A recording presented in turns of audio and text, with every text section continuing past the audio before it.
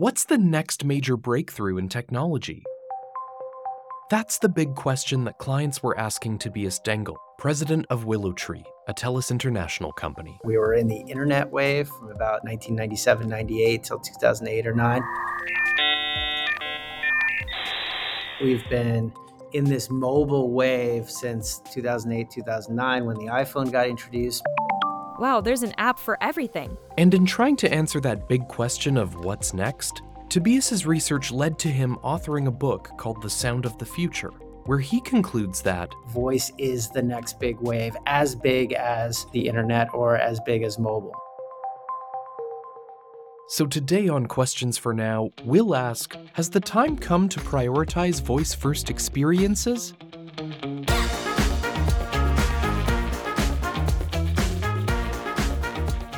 Welcome to Questions for Now, a podcast from TELUS International where we ask today's big questions in digital customer experience. I'm Robert Zirk. Here's what we mean by voice technology. First, there's voice recognition, the ability for computers to interpret our speech using artificial intelligence and machine learning. When that's paired with natural language processing, the computer or device can recognize the meaning of what's being said and respond with an output to the request. Voice-first experiences have several advantages over other forms of input. Tobias noted speed as a major benefit of voice technology and cited how voice can reduce the input time a customer needs to spend making a selection out of a wide range of options. Domino's, for example, has said there's 4 billion combinations of pizza that you can create within Domino's. Obviously, that is super complicated and takes a while, right? It takes 2 or 3 minutes to put together a complicated pizza order on the Domino's app, whereas it would take 10 seconds to just say that order. Now, you don't want to listen to the response. You just want it to develop on its own. And so really, anytime you're picking from a broad selection of things, it's always going to be faster to say it rather than type it. For many people, using voice can be a more intuitive way of communicating. A Stanford experiment found that, through voice recognition, humans could input text 3 times faster than they could by typing on their phone's keyboard, and error rates were lower as well. Brett Kinsella is the CEO, founder, and research director of VoiceBot.ai, which provides news and analysis on conversational and generative AI.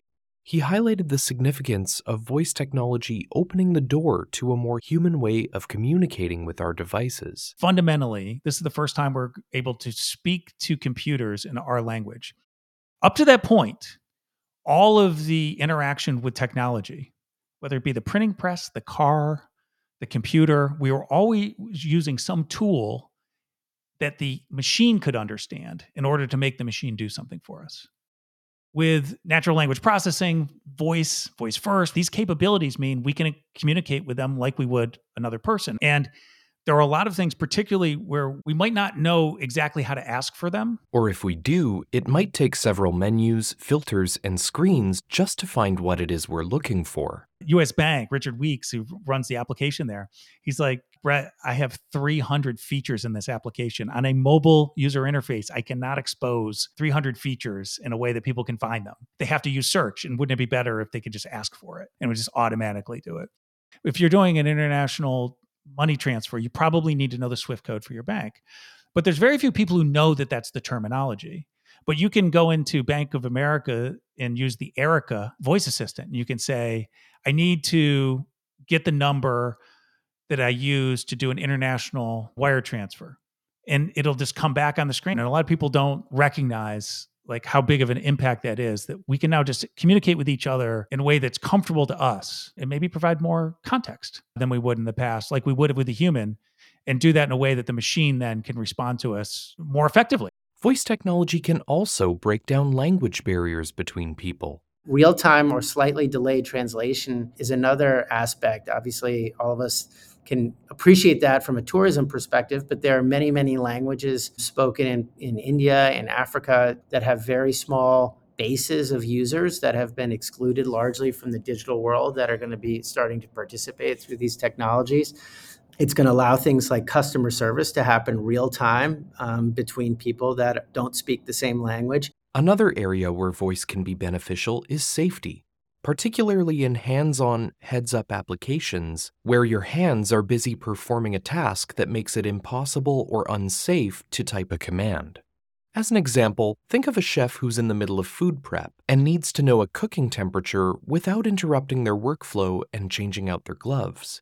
But beyond food safety, the ramifications of voice can go so far as to save lives, and Tobias shared a great example from his book, The Sound of the Future, that illustrates how vital this technology can be. One of my favorite stories in the book is someone was driving, I think in Iowa in 2018, and they ran off the road into a lake, and the car flipped, and their phone was just somewhere in the car. They couldn't reach it.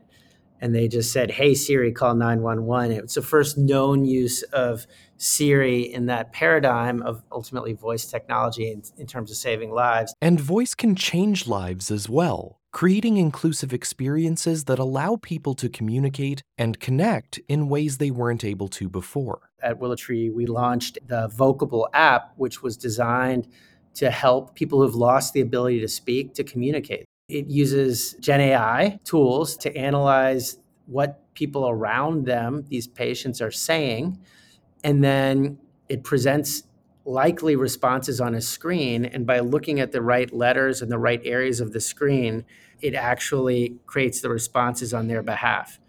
And so it's just an example of how voice is going to allow members of our society that have been constrained to fully participate in the digital world. Voice technology also has the potential to transform the way we work, creating greater efficiencies by using the context of information. We're working for a large beverage manufacturer, and they have hundreds of thousands of vending machines and fountain systems in restaurants that get serviced.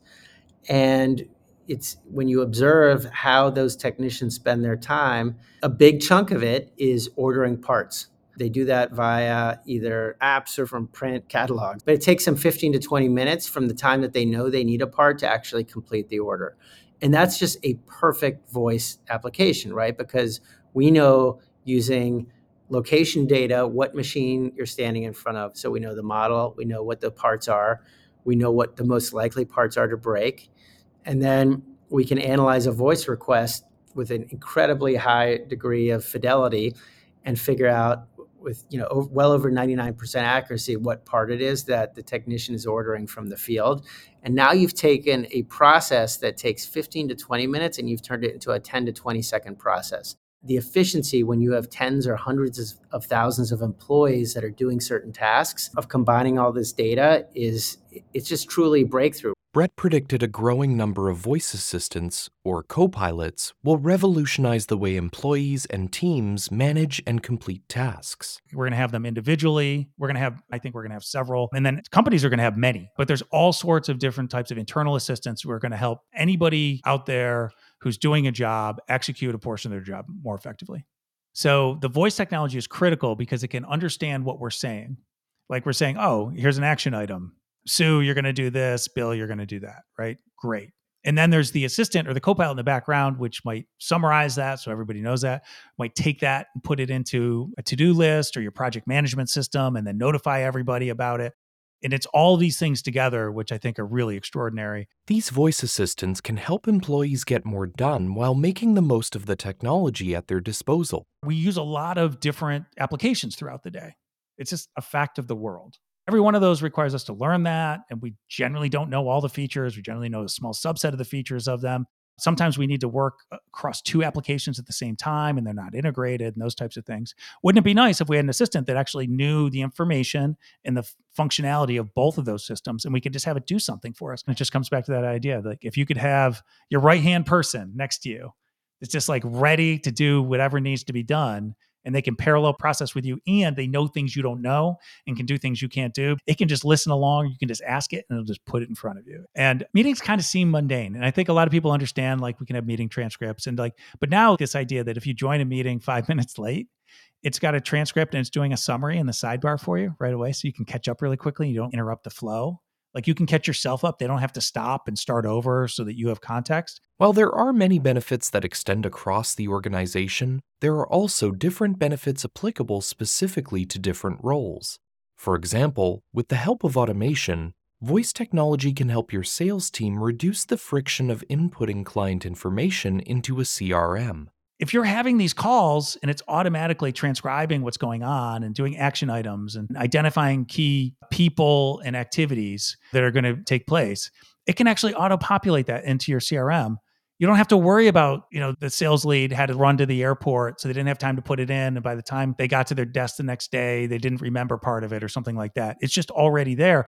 All they have to then is go through and verify it and just say, yep, that's correct, this is correct, and just done. And it'll give them then the list of action items to follow up with them. It should actually also at the same time be like, oh, and here's a recent article link or a blog post that you should just send as a follow-up to your client because it's relevant to something they asked about. In a customer experience setting, Brett cited Agent Assist technology, which can be used to gather relevant information for an agent before they get connected with a customer. Now, this Copilot assistant would actually listen to the call in real time and just be flashing things on the screen in real time based on what they're saying.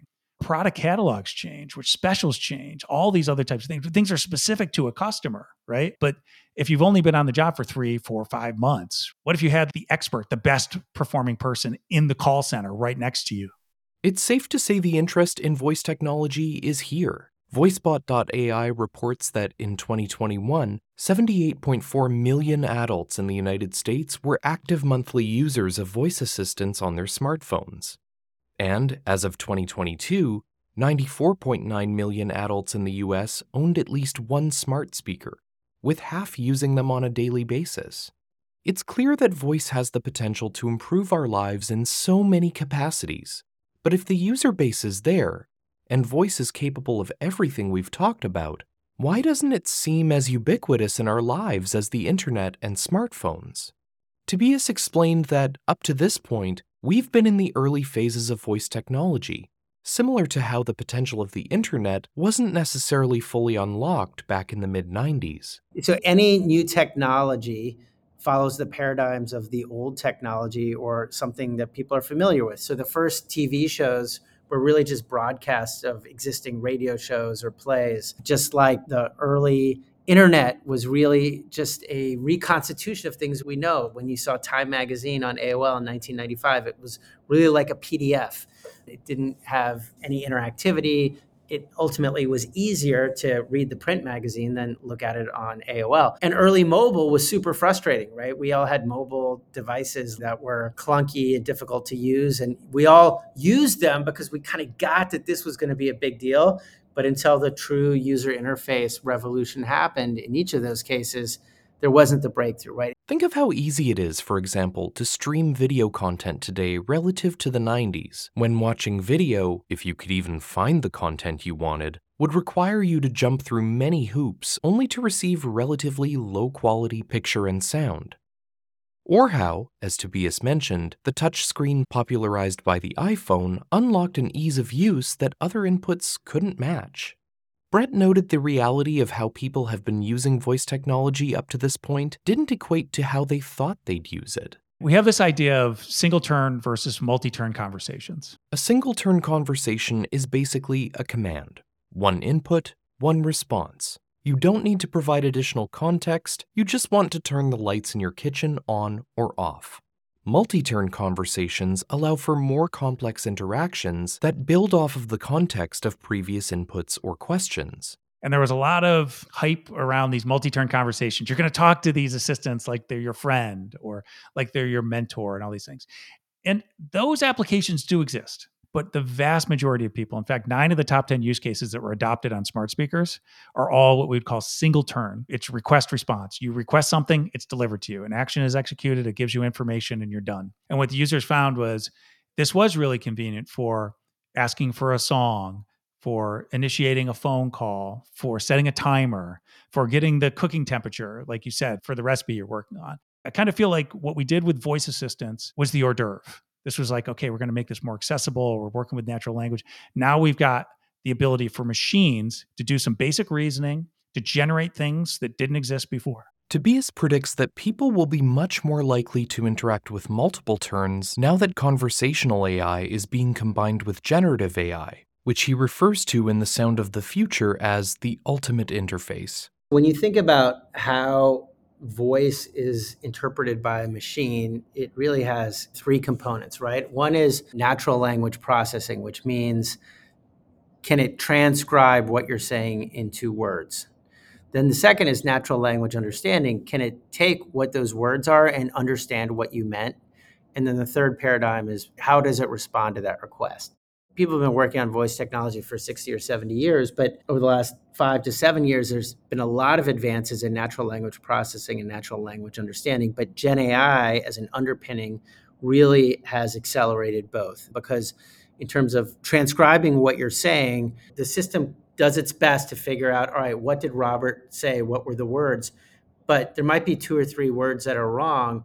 Then it runs it through a generative AI system. And what's Gen AI really, really good at? Pattern recognition. And so it's going to say, all right, most likely based on the words around that we know what Robert said, the other word that we're not quite sure of has to be X, or is a 99% chance. We're seeing that every day. Like if you look at what Siri does when you're talking, you probably have noticed that it tries to transcribe what you're saying, and then like a second or two later, it switches it up, because what it's done is processed it through Gen AI in some sense.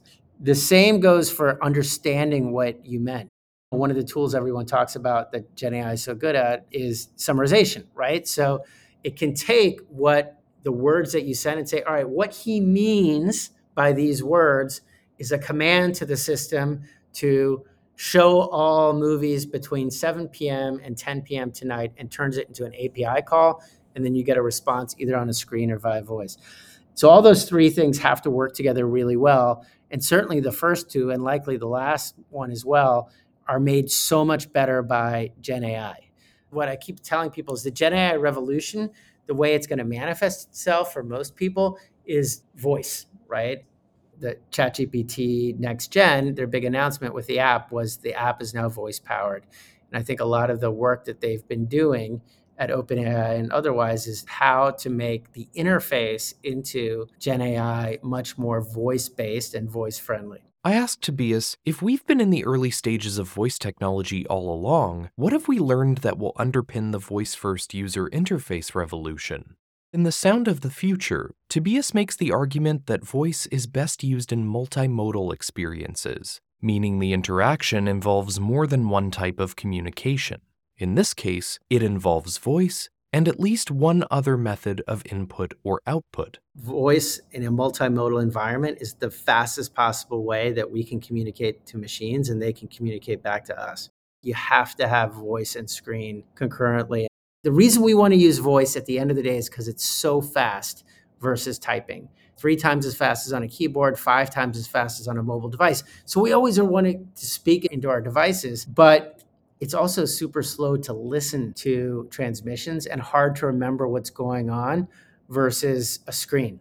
The early applications have completely missed that, and it goes all the way to the nomenclature we use.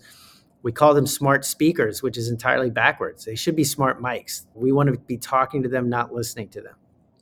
Tobias gave an example that we might ask our voice assistant what movies are playing tonight. But what we don't want to hear back is, Questions for Now, the movie, in 3D, plays at 5:45 p.m., 7:30 p.m., 9:45 p.m., 11:30 p.m. Questions for Now, the movie, in panoramic view, plays at. You get the idea. What we want is to see that on a screen and then just say, get me 2 tickets to Star Wars at 8 p.m. because you're already authenticated, et cetera. And so once that paradigm evolves, voice will become the primary way that we transmit information to machines, not necessarily receive it.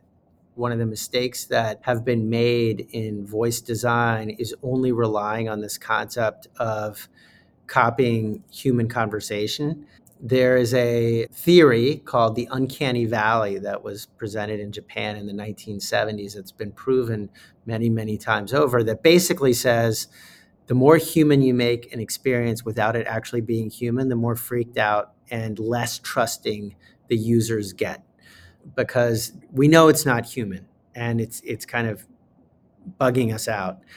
And so this is another reason why I think the multimodal approach is so important, because if it's multimodal, the human being on the other side isn't comparing the experience to what a human conversation would be. Any new technology has this trust issue that it has to get through, and voice hasn't crossed the trust issue because we didn't have multimodal. And once we break through that, we're going to be off to the races. So if voice technology has the potential to elevate the customer experience, what do brands need to do to prepare for a voice-first future? Tobias advises listeners to think about where voice holds a distinct advantage over any other type of interaction a customer might have with your business. It all starts with looking at what does voice do better than other forms of communication, and then map out literally every single process where customers or employees are interacting with the system, and ask ourselves, all right, in any of these steps, do any of these voice cases apply? And if they do, can we use voice to make them more efficient?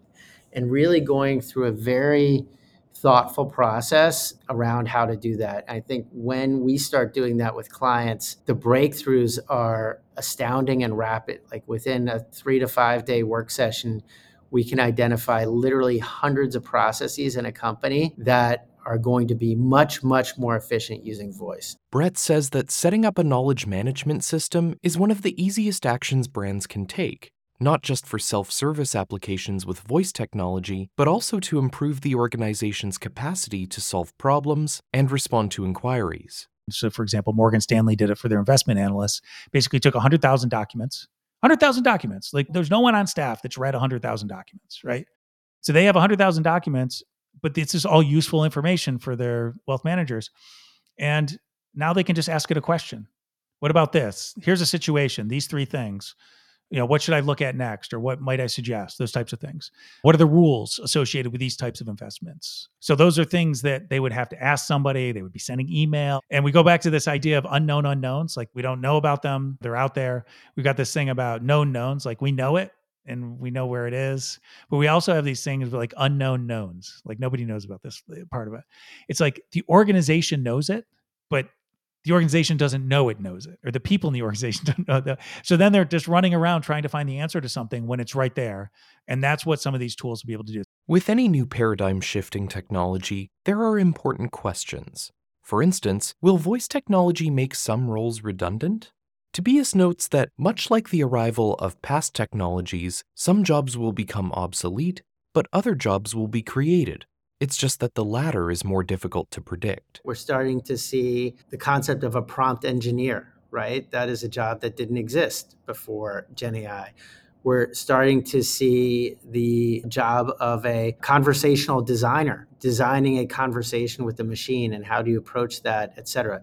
So there will be a whole series of tech jobs that get created, but I don't think it's just tech jobs. What I think is going to happen is it's going to allow people to do the higher value part of their jobs. Another important consideration when leveraging voice technology is maintaining customer trust. Hallucinations and deepfakes are real concerns for businesses looking to integrate generative AI, but Tobias noted the value of partnerships to help address potential issues. Hallucinations are interesting because you kind of confront that in 2 different ways. One is by creating much more narrowly bounded voice and Gen AI experiences, right? It's really hard to create a completely human experience without a hallucination sneaking in. But if you're saying, look, we're a banking app, we're going to give you banking information. If someone starts asking about the weather, we're not going to answer that. Whereas in a human-to-human, completely human assistant paradigm, you kind of have to answer those questions and you get off track. So brands have an advantage because they can narrowly bound the voice experience. And then second, there are techniques like using a second LLM to look at what the first LLM said, and the chances of 2 LLMs making exactly the same error or having the exact same hallucination is very, very low. Same thing goes for voice authentication. Voice authentication on its own can get cracked, not 100% easily, because there's ways to see what is a simulation, what's not.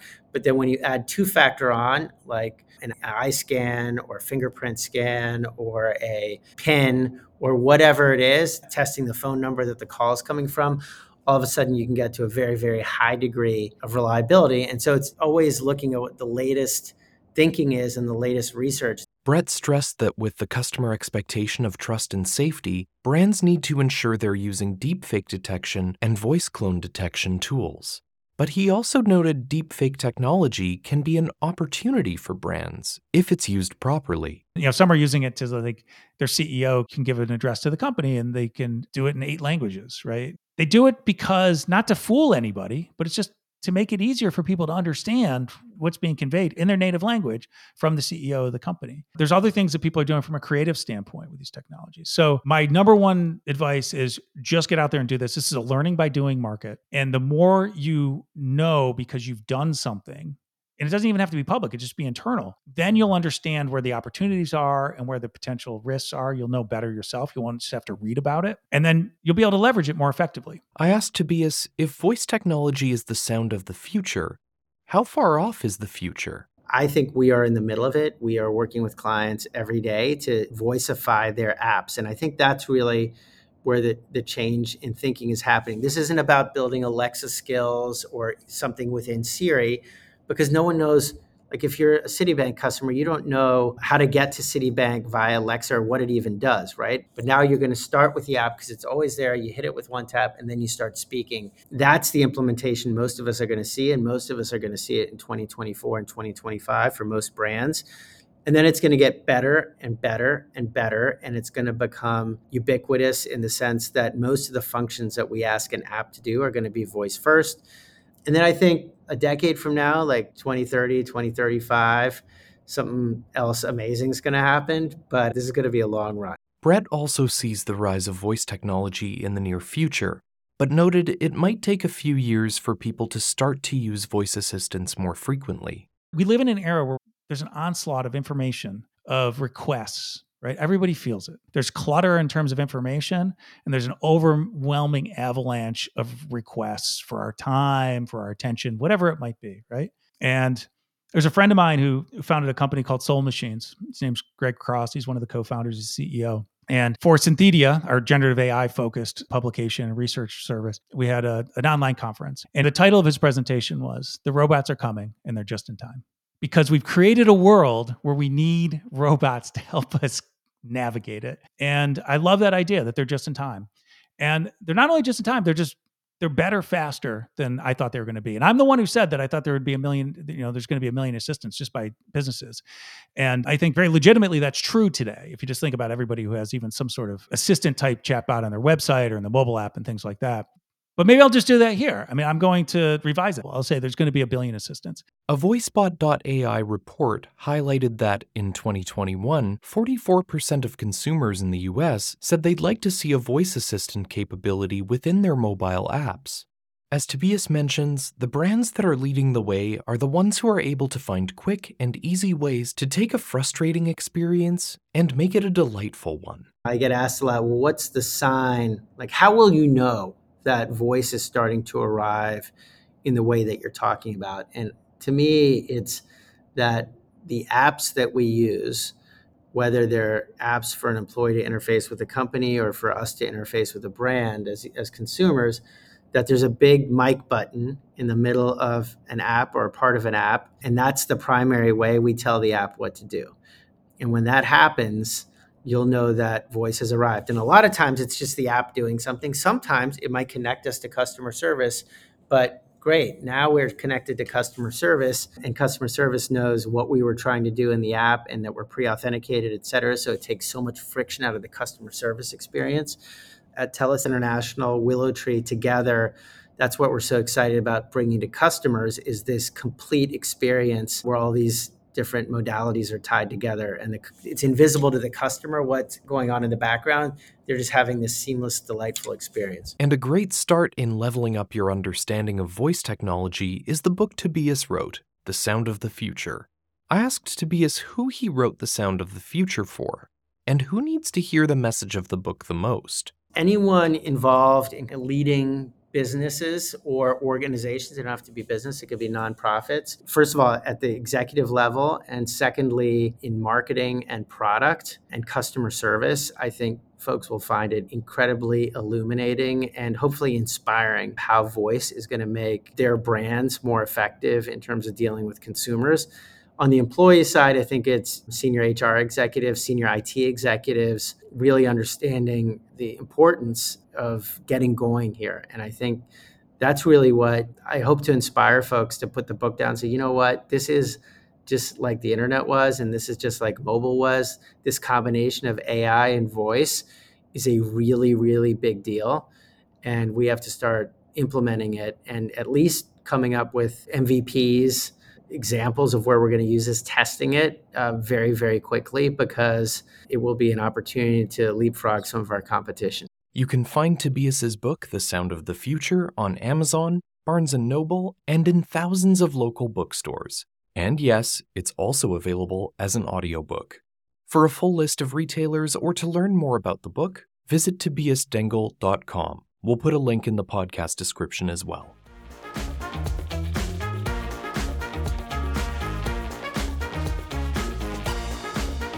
Thank you so much to Tobias Dengel and Brett Kinsella for joining me and sharing their insights today. And thank you for listening to Questions for Now, a TELUS International podcast.